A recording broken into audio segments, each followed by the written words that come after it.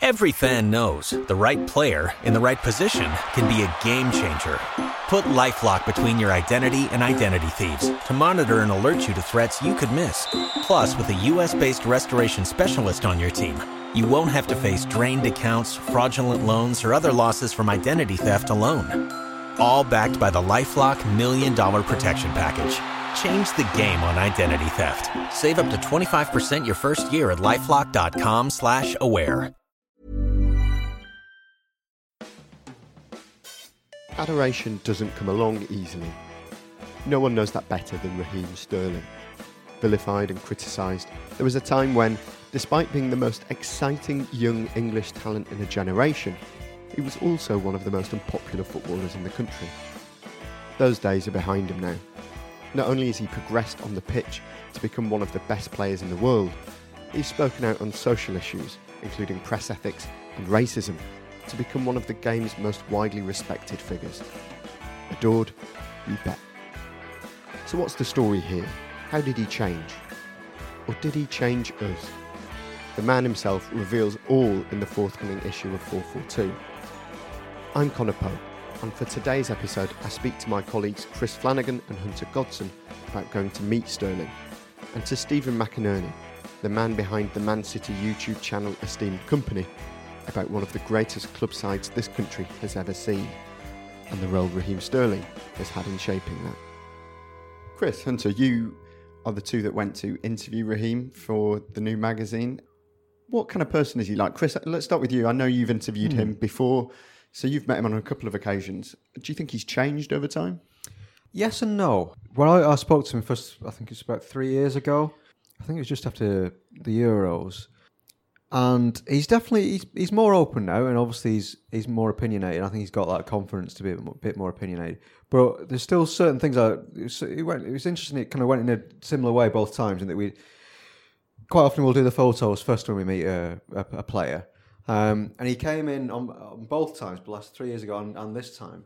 And he was, he's very friendly, shook our hands, and, was absolutely, it was lovely in terms of how he greeted us. But then he's noticeably very quiet. For 5 or 10 minutes, just kind of while we're doing the photos. It was difficult to get a bit of small talk and banter out of him, which is fair enough, I think. And what actually came up in the interview afterwards, he was saying that he's always been like this, in that when he meets new people or people he doesn't know so very well, he'll just spend a few minutes just sussing them out.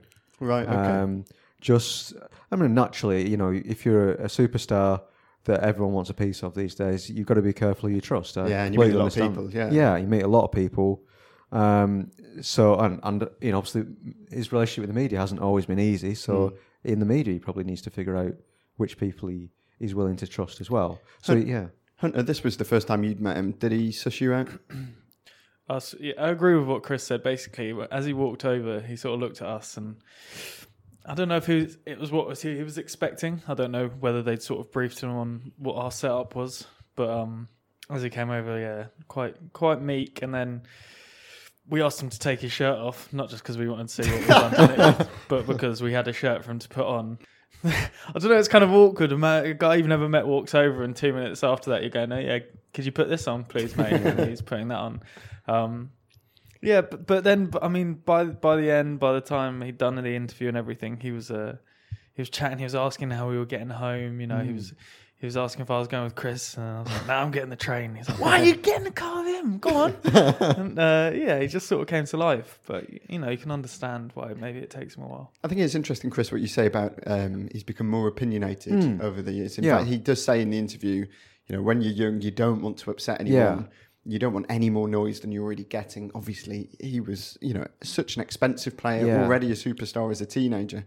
He says, so you bite your tongue and leave it. But if you feel strongly about something, then you have to have that. Yeah, I mean, I suspect that when he did speak out last year, he spent years not really, as you say from that, not really wanting to do it. And it was only because he was pushed into this stupid situation where he was getting this criticism, and then what happened at Chelsea, that it got to a point where he had to say something. Yeah. And that I suspect, had his career not gone how it's gone in the last, had it been a smooth progression, he may not have reached this point where he has to speak out. And actually, it's been a very good thing both for him and for what he stands for.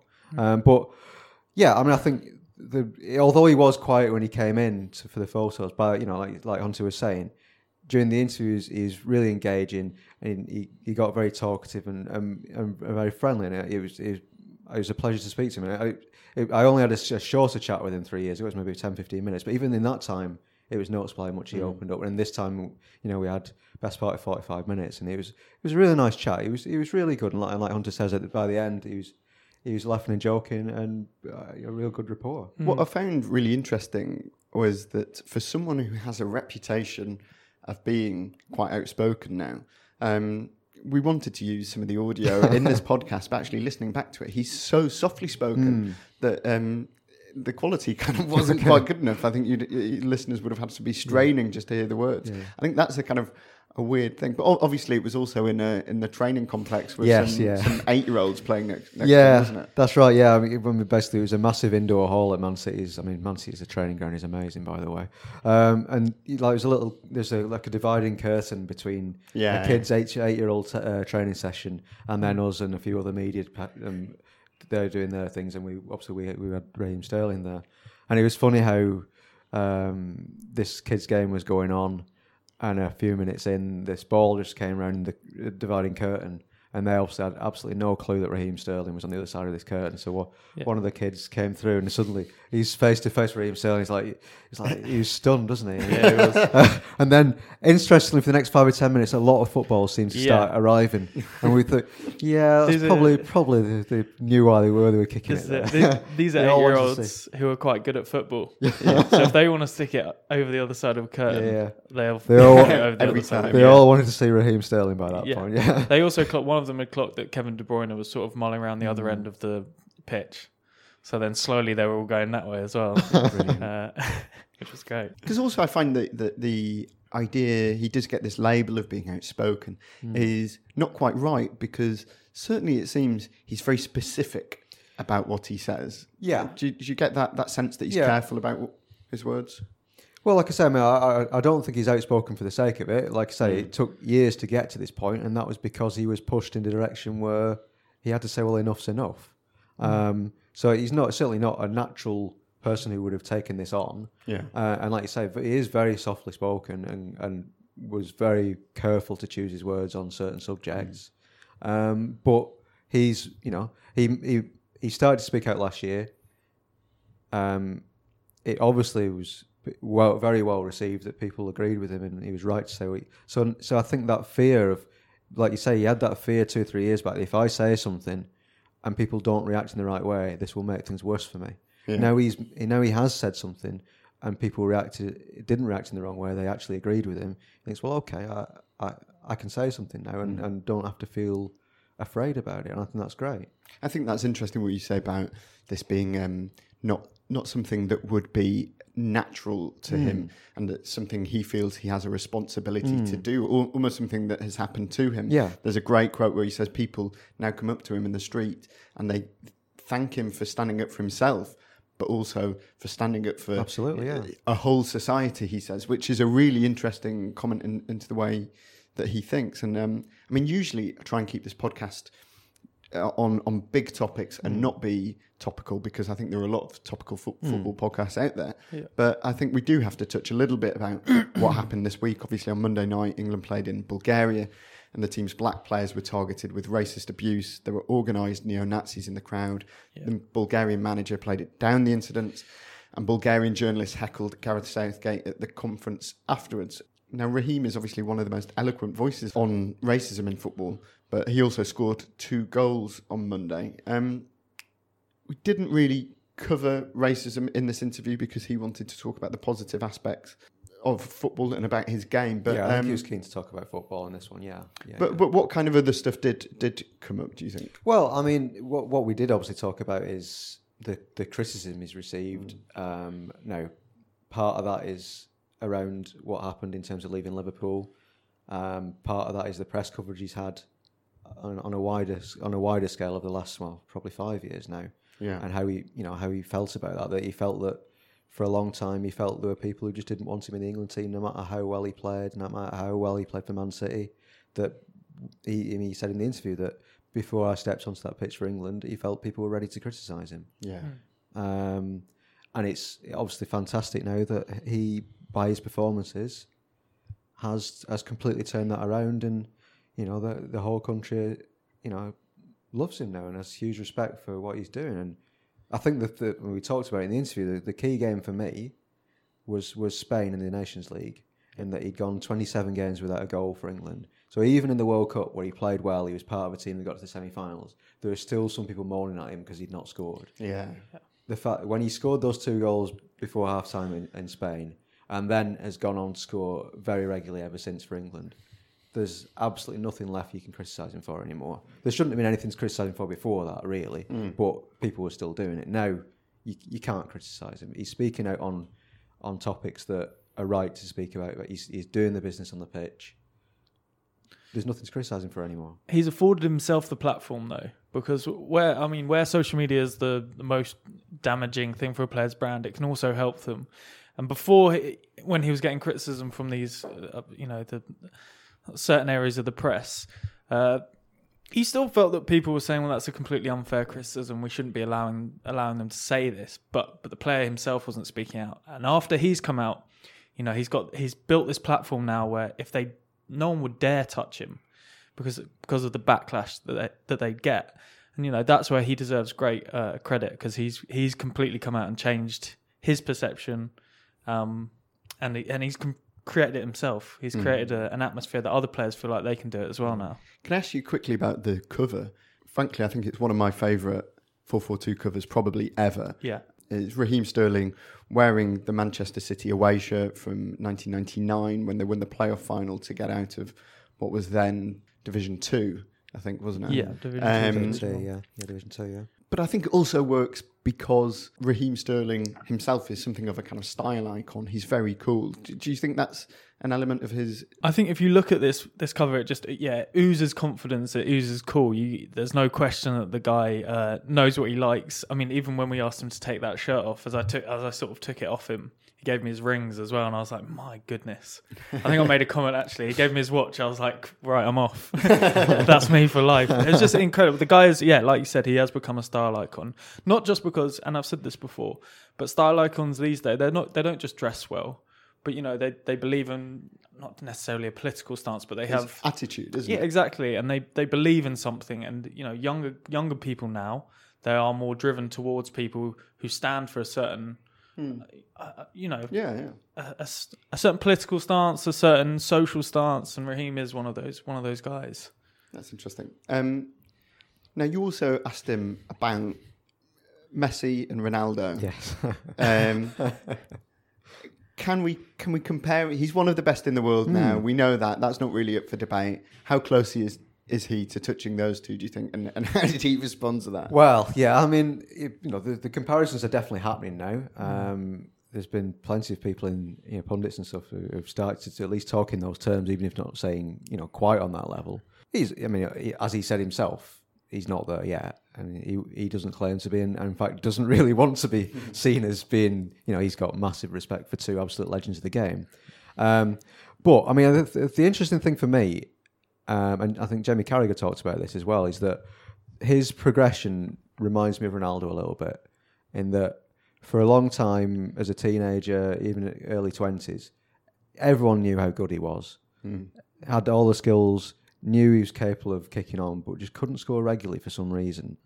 And then Ronaldo did it at 21, 22, never stopped since. Yeah. Sterling is now, in the last couple of years, started doing it and showing absolutely no signs of stopping. And it was interesting where he talked about it in the interview, in that he's saying, well, yeah, there is a similarity that he's not saying that he's on Ronaldo's level, but it was an interesting similarity in that he felt that watching Ronaldo and himself, that when you break into a team at 18 or however old, and you're seen as this big new up and coming star, you want to do all your skills and show, I am this great new talent. Yeah. And in fact, we talked about his debut for Liverpool, where he said his thought in his mind when he came on was how many step-overs I can do in this game. And he said he got 3 or 4 in.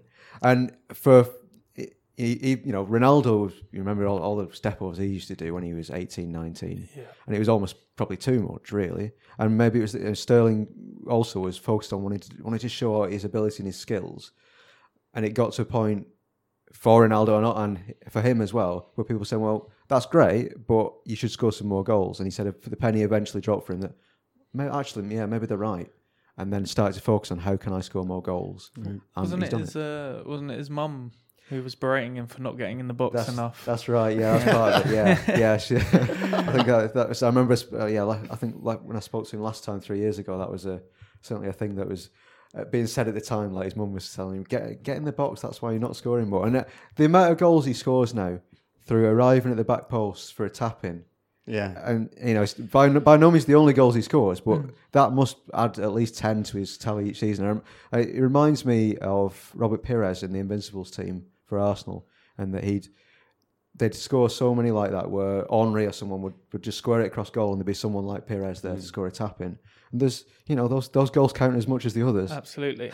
How much of that do you think you give to Pep Guardiola, sort of moving him in from the wing, telling him when to arrive? Because that sort of thing, I've said it before, it's easier to... It seems easy. Like you said, it seems like every player in the world should be able to do it, but it's an instinct. I'd say you can't really teach it. Players either have it and they know when they have to be there, because even if you're a yard off, that ball goes past you out for a throw-in. I think Pep Guardiola has moved him in from the wing, but I think it was always there. His finishing's improved. Yeah, I think what he's done is he's simplified his game. Little things like, even there used to be a thing where Raheem Sterling, when the ball came to him, he had this habit of controlling it with the outside of his boot. He couldn't really explain why he did that. It was just a thing he did. And Pep said, "Well, why are you doing that? If you control it with the instep, you've got it controlled quicker, and you can move it on quicker." I think there's a video of that, isn't there? Yeah. There's a video at City's training ground of Pep Guardiola. Every time the ball goes into him, Raheem's touching it with the outside, and he comes over to him and he just goes, "Right, if you let the ball roll all the way across onto your other foot, you've opened your body up and you're away from that defender. Whereas if you touch inside, you've cut your momentum. You're still."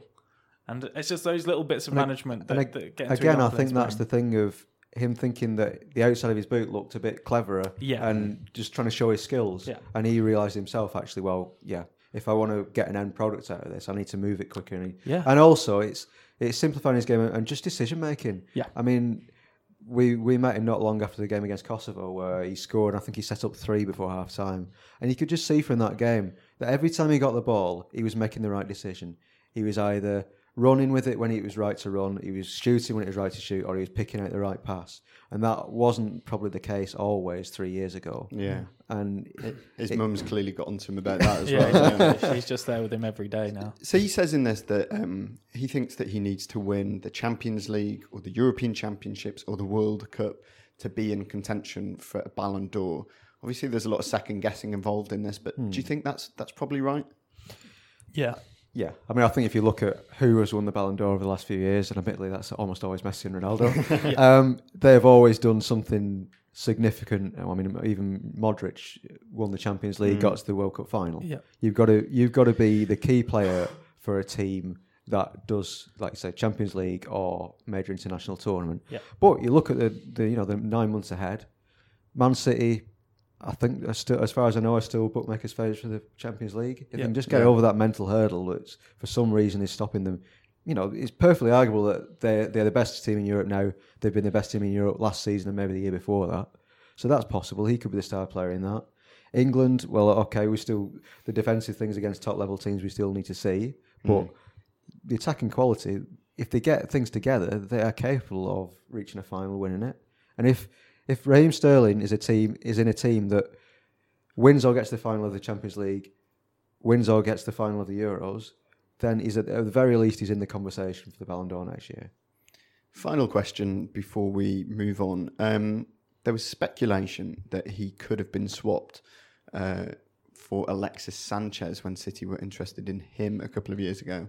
He says in this interview that, City have said to him that was never really on the cards. It wasn't really a prospect, but it did get reported.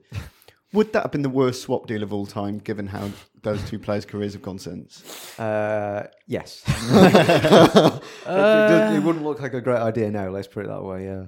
Yeah, I mean, there's not many that would have been worse than that. The only other one that comes to mind for me is when Blackburn swapped James Beattie for Kevin Davis in 1999. Yeah. But well, Blackburn just weren't using him right. He was fine at Bolton. Anyway, Hunter, Chris, thank you. Next, we'll be chatting to Stephen McInerney about City and Raheem. A lot can happen in 3 years, like a chatbot may be your new best friend. But what won't change? Needing health insurance. United Healthcare Tri-Term Medical Plans, underwritten by Golden Rule Insurance Company, offer flexible, budget-friendly coverage that lasts nearly 3 years in some states. Learn more at uh1.com. Before Shopify, were you wondering, where are my sales at? Now you're selling with Shopify, the global commerce platform supercharging your selling. You have no problem selling online, in person, on social media, and beyond. Gary, easy on the cha-ching. Oh, sorry, but my Shopify sales are through the roof. Start selling with Shopify today and discover how millions of businesses around the world use Shopify to ignite their selling. Sign up for a $1 per month trial period at shopify.com/listen. Shopify.com/listen. You can pre-order the new issue of 442, including the Raheem Sterling interview now, and get it sent straight to your door, because you won't find it in shops yet. Just check the show notes of this episode for the details. And why not take advantage of our brilliant deal to become a subscriber to the magazine? It's £9.50 every 3 months to get in-depth interviews with the likes of Sterling, Jurgen Klopp, Diego Maradona, Virgil van Dijk, Jadon Sancho and the England Women's World Cup team, as well as interviews that take us inside Lazio's Ultras, the fiery derby in the Arctic Circle, and the full story of Bury FC's sad demise. Head to myfavouritemagazines.co.uk/FFT podcast 19 to take advantage of the deal. And don't worry, that URL is also in the notes for the show.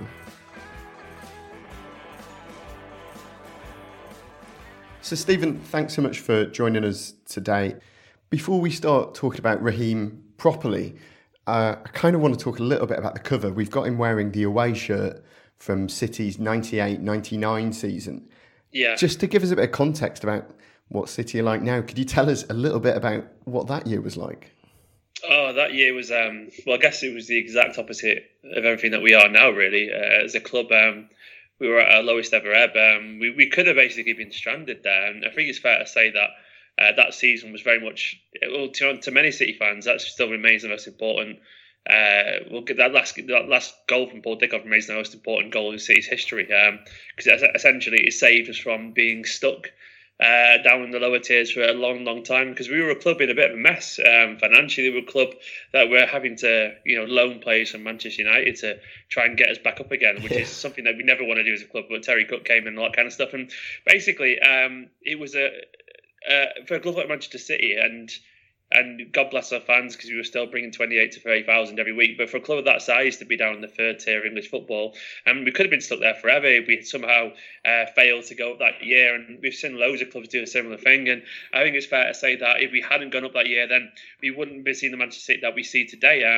It is, in many ways, though, it's weird looking back, and it's quite a fond memory, really, because we can safely say, and I think Manchester City's position, especially in the modern era, is totally and utterly unique to any of the big clubs around. We can safely say we've been down at the very bottom and also experienced the top and the highs, because you can't really say that for Manchester United, Liverpool, Arsenal, Chelsea fans. They can't really say they understand what it feels like, to be in our shoes. So even though it was awful, and even though we were terrible, and even though we only just scraped our way back through the playoffs, that kind of defines us who we are as a club. And I think fans are quite proud of that, and rightfully so, because we've seen it from every side, and there's something quite special about that, really, to really understand and relate to other clubs. And we definitely can relate to, as fans anyway, relate to a lot of the clubs who are down there, because we've been there as well. And there's loads of great cult heroes as well from that squad. Obviously, Sean Goater, Paul Dickov, the likes of Ian Bishop and Andy Morrison and people like that, and Nicky Weaver. And so they're just as revered to many City fans, the likes of David Silva,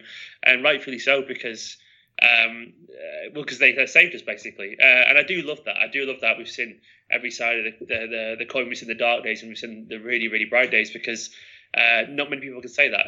So yeah, it's part of our history. I love it. I was a kid. I was only like 12, 13, or maybe, about 13, 14, something like that when it happened. And when we went down, I was devastated. And when I thought we were going to get knocked out, spent another year in the third tier, I was devastated. But you live for those moments, don't you? I never thought we'd top that moment. We did eventually, but still, I love that season. I loved it. It's incredible to hear you say that was probably the most important goal in City's history, because obviously most people would immediately think of that Aguero goal against QPR. But I think Actually, you came third that year in the third tier, and I think that was your lowest ever league finishing, which is incredible to think about what kind of team you became so quickly afterwards. In the context, obviously, it took over 10 years, but it really is such a massive change. But to move on to Sterling now, what did City fans make of him when he first signed? Because he wasn't the most popular player around when he signed for City. Well, we were excited for him because why wouldn't we be? Because we just signed, a guy who just won the European Golden Boy Award. He was part of a really exciting attack for Liverpool. He was pace, he was dribbles, he was goals. He was an exceptionally exciting young English talent from a rival, a team that just pushed us pretty close. And obviously there was I think in general, there was a little bit of scepticism because as a fan really, and as a person, you can't really ignore a lot of the noise that comes with anything really, and you can't really ignore too much media stuff. And this was at a point when he was already starting to get a lot of criticism from certain quarters of the media. So there was maybe a little bit of natural and kind of unintentional skepticism from some fans. But I think largely when he signed, people were willing to support him. I think a lot of City fans were excited by it because it was big money signing. He had, and thankfully he's fulfilled that. But he had exceptional potential, which we all knew, and he was already effective. It was a signing that that even some City fans felt was maybe one for Guardiola in the future as well, because I think we all knew eventually he was going to come, and I feel like it was a good signing as well because we took it from Liverpool, and obviously that made the world sit up and notice that because Liverpool, losing someone like Suarez to Barcelona is almost understandable, because Barcelona are Barcelona, and at that time, even though Liverpool are a huge club, Barcelona were the team. They had Messi, they had Iniesta, Xavi, and that. But losing one of their most exciting players to Manchester City, we were obviously still, we already won the league and a lot by them, but we were still very much, the new kids on the block, so to speak. That did send a bit of a message. So it was an exciting signing, and one that City fans loved it, if I'm being honest. And what are the biggest ways in which you think his game has changed since he signed for you? It's been interesting to watch him really grow as a person, and I presume he would have said the same thing himself. But Sterling, you could tell he came as someone who was used to being second fiddle, to likes of Suarez and so on, which is understandable. Once again, he's a world-class striker. But I think Sterling has kind of realised that his own voice is the strongest one. I really genuinely believe that. Obviously, he's a father, and he's obviously grown as an adult. He's matured, and we all know how much he changed from like 20 to 24 as an adult. You do change a lot, and I think in general he was.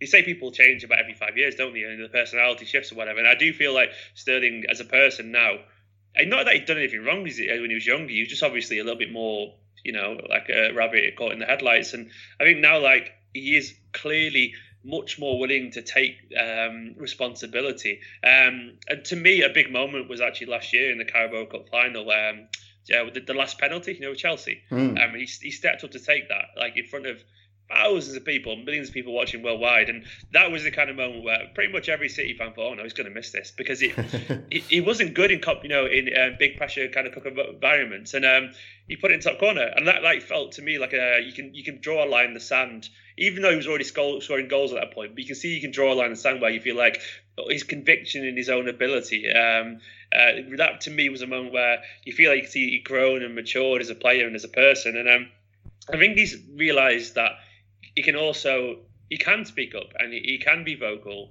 and it can be a force for good and all that kind of stuff. And he has been genuinely, and this is not exaggeration from a football fan, but he has genuinely been the victim of some incredibly unsavoury, character assassinations. And it's pretty much the groundswell of support has changed, thankfully. But what he went through was genuinely insane. There was a moment England when he went through for the second goal the other night, and when he was 1-on-1, and it was the quality of his finish and the composure. He kind of slided past the keeper.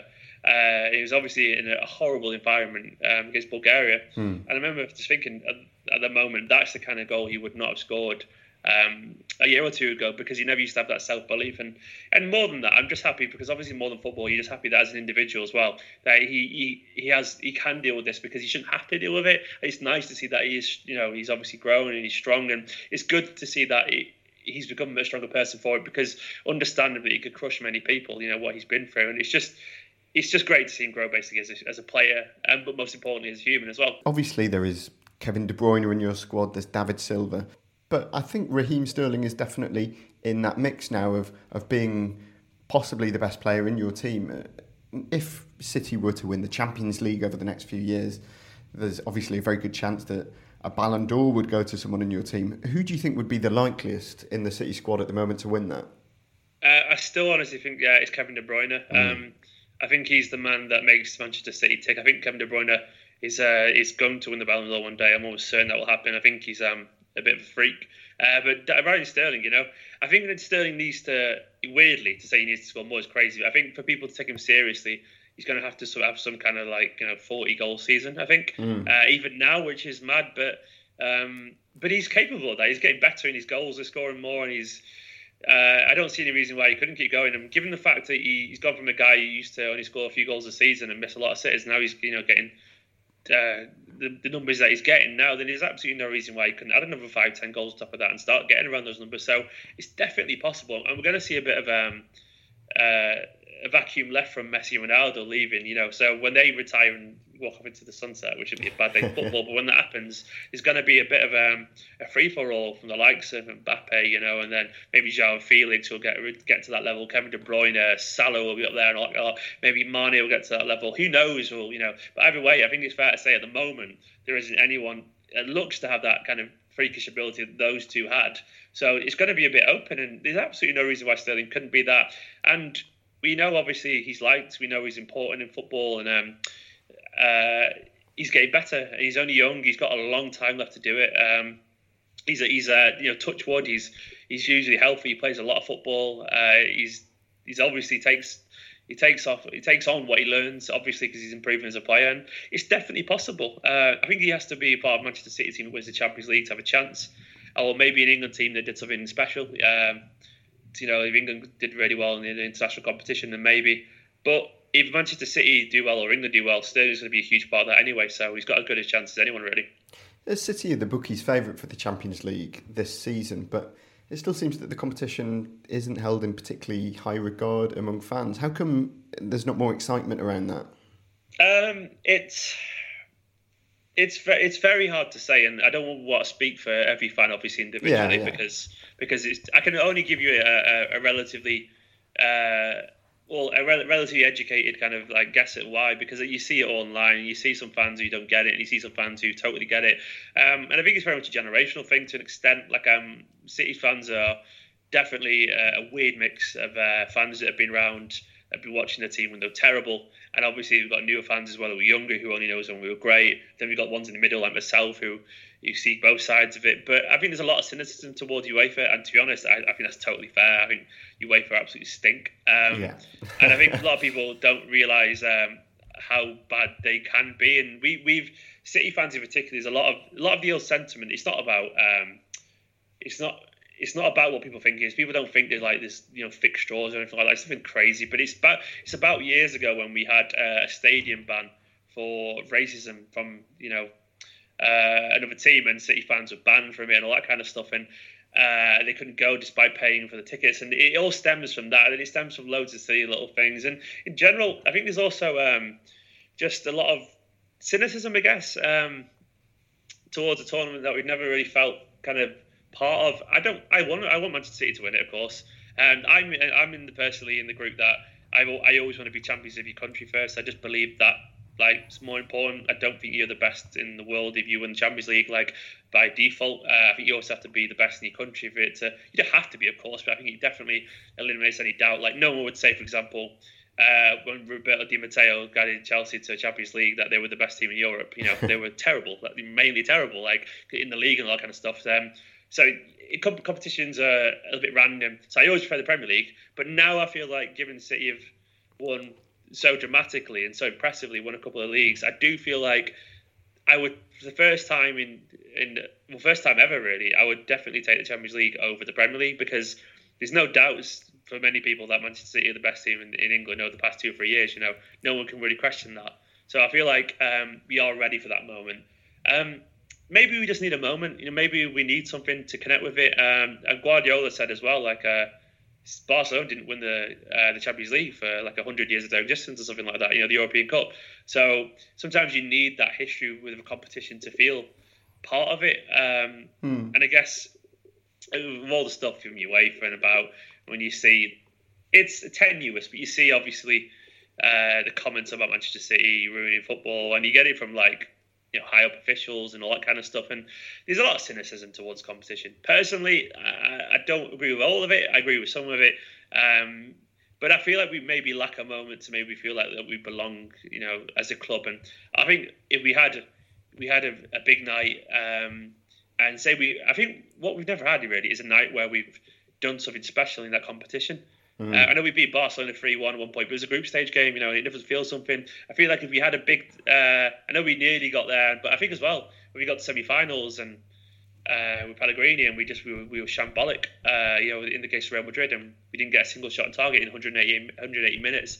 I feel like if we had a moment where we had a big club like that, and we took the game to them, we showed how good we could be, and the fans got behind it on a night, and we had our own famous European night, and maybe the emotion could change. But until then, I'm expecting a bit of cynicism. I know one day it'll change. You just will, because we'll get used to it and it'll become part of the scenery. So City have already had a couple of shaky results in the league this season. What are your weaknesses this year?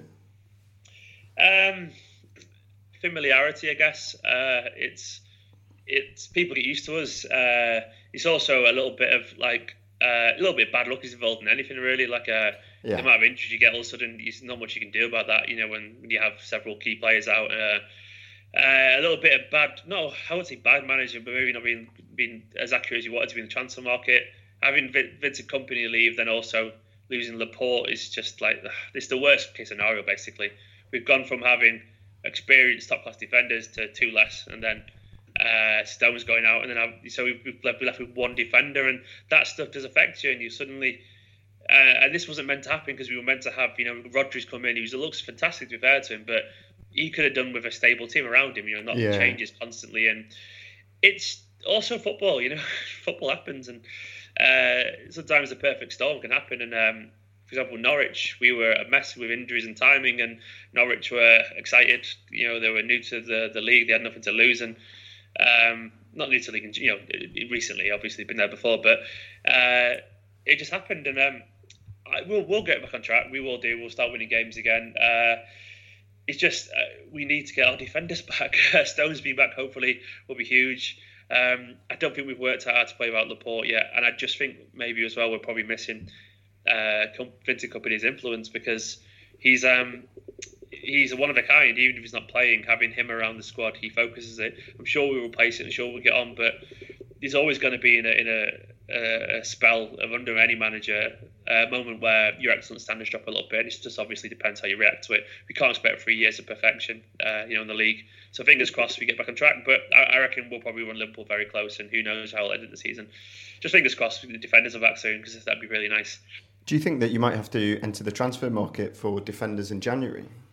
I'm sure, despite what they say, they're probably looking at it. I think the only chance we've got is maybe someone who's got a release fee clause, something like that, because the January tax is ridiculous, as is the Manchester City tax. And as much as we spend a lot of money, they usually do try and stick to what they think they can afford. Hence why we did pull out for ridiculously, for over, not ridiculously, but it was crazy how last minute it was with the Jorginho stuff, and then Harry Maguire, the City were obviously in for him in the summer, but didn't work out to much as 80 million, whether that's right or not. That's none of my business. I don't tend to care too much about the finance side, because I just like watching football. But the club obviously will stick to it. I don't think we'll end up signing anyone. There's rumours that someone like Ruben Dias could have a release fee clause, which makes it easier, obviously, because there's less haggling and stuff like that. Well, there's none at all, really. You just get it on with. But I think we'll say we're not going to be in for one, but I reckon we will look at it. Whether I think it'll happen or not, I don't think it will do. I think we'll just kind of make do and get to the summer. So finally, obviously we've got to talk about Pep Guardiola a little bit. He's been at City now longer than he was at Bayern Munich. By the end of this season, he'll have matched his time in charge of Barcelona. Yeah. Is there an expectation that he might leave soon?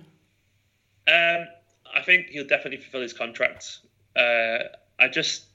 His circumstances are quite unique compared to what he had at Barcelona and Bayern. And at Barcelona, he obviously he's quite famous to the football because of burnout and stress, and that wasn't really to do with the football. It was obviously it's because he was basically, and he's a lot of people close to him, people write the books about it and all that kind of stuff. Is he was basically used as the pawn in a presidential battle, and he hated all the politics side of it. And Bayern, you've got like so many ex-players in the media telling him how to manage, and he never really warmed to it. I don't think he ever warmed to the crowd over there and warmed to life at Bayern, even though he did well.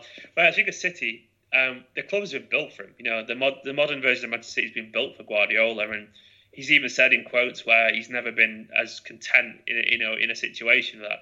But he's even friends now with City's owner, and obviously he's got Cheeky Briggenstein of Ferran Soriano, who is known from his time at Barcelona, who are basically his closest friends in football, and he is the boss there. He's the man, and like City do everything they can to keep him happy. There's no internal politics. There's no shareholders arguing with him about things or anything like that. He doesn't have to be the man who deals with stuff that isn't football in the press conferences.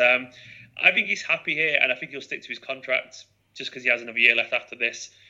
Just out of respect, really, to his friends, the director of football, all that kind of stuff, and for the chairman, because he's obviously paid very well, and they put a perfect scenario in for him. And I think he'll want one more year just to slightly, obviously, the transition of the likes of David Silva, and obviously company's gone and all the old guard are moving on. I think he could go at the end of his 5 years. Might be wrong. He might go after 4 years, but I can't see it. I think we'd probably know by now a little bit stronger, if he was going to do that. I think there'd be leaks and stuff like that. Could be wrong, hopefully I'm not, but I think 5 years you'll see that out, and then probably take a year out and go off to Italy or something like that. Or maybe, well, he's definitely not going to manage Spain, put it that way, given everything that's going there at the moment. He'll manage someone internationally one day, but it definitely won't be Spain. It's interesting that you say the club was built for him. Obviously, the project to get Pep to Man City started well before he joined. But do you think that the club has been built to outlast him? Can the kind of project that he has put in place since arriving could carry on once he's gone? Yeah, definitely. I think the difference with Barcelona is obviously they lost the people who helped Pep build that, Barcelona, and I do believe, I don't think he'll be as good, because I do believe Pep he's the best. He's the best at managing a really expensive, highly oiled machine. I think he is that. Obviously, money's a big part of it, but you don't give Lewis Hamilton the keys to Skoda. You give him one of the best Formula cars in the world, and people say, "Well, could he do it at Doncaster?" Like, well, why would he want to do it at Doncaster? For what it's worth, I think he could make anyone a better footballer. I think he could make me and you a better footballer. Because I think he obviously understands football that much. But I think City have a procession planning. I think City, it's as much as it is all about money. Of course, it's about money. I'm not stupid, but you've only got to look at what City are doing with the City Football Group and stuff like that, where they're expanding their portfolio of clubs around the world. They're doing something genuinely that's never been done before, and I think City's designs, people don't quite realise how extensive they are, and how much they're really trying to commodify the sport and kind of do things that haven't been done before. Whether you agree with it or not is a different question entirely, but they know, I believe they know who's going to be the manager after the manager of Guardiola. I really believe that far in advance. And then we're seeing things now where we've almost got I was chatting to someone the other day, and most clubs have young players out on loan and stuff like that. It feels like City have got young managers out on loan as well. It feels that way. We've got Dominic Torrent, obviously he's Pep's right hand man. He's gone for a stint at New York City, and he's won the league over there.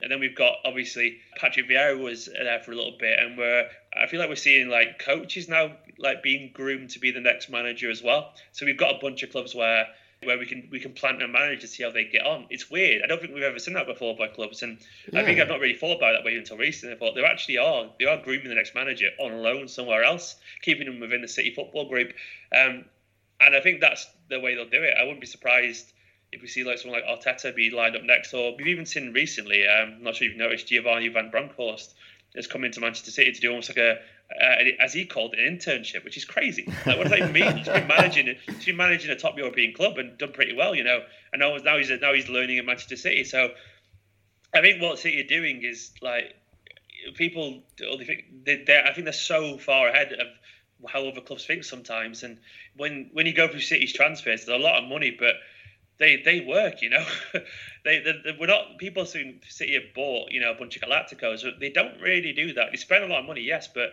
Like Leroy Sané wasn't a big star beforehand. Gabriel Jesus wasn't a big star beforehand. They were very good young players, definitely, but they weren't like, you know, they weren't Kylian Mbappe wonder kids from PSG or something like that. They were the next generation. And I think City's hit rate for transfers is good because they're so well planned, and we've got the money and we know how to spend it, basically. So I think like there is a plan for after Guardiola, and I think there's plans for after Guardiola, and I'm not looking forward to that day because I still think he's the best in the world. I think like the way you look at what happened to Barca in a post Guardiola world, I think they've dropped and lost their identity, and I think the challenge is to try and replicate that, and I think they want to.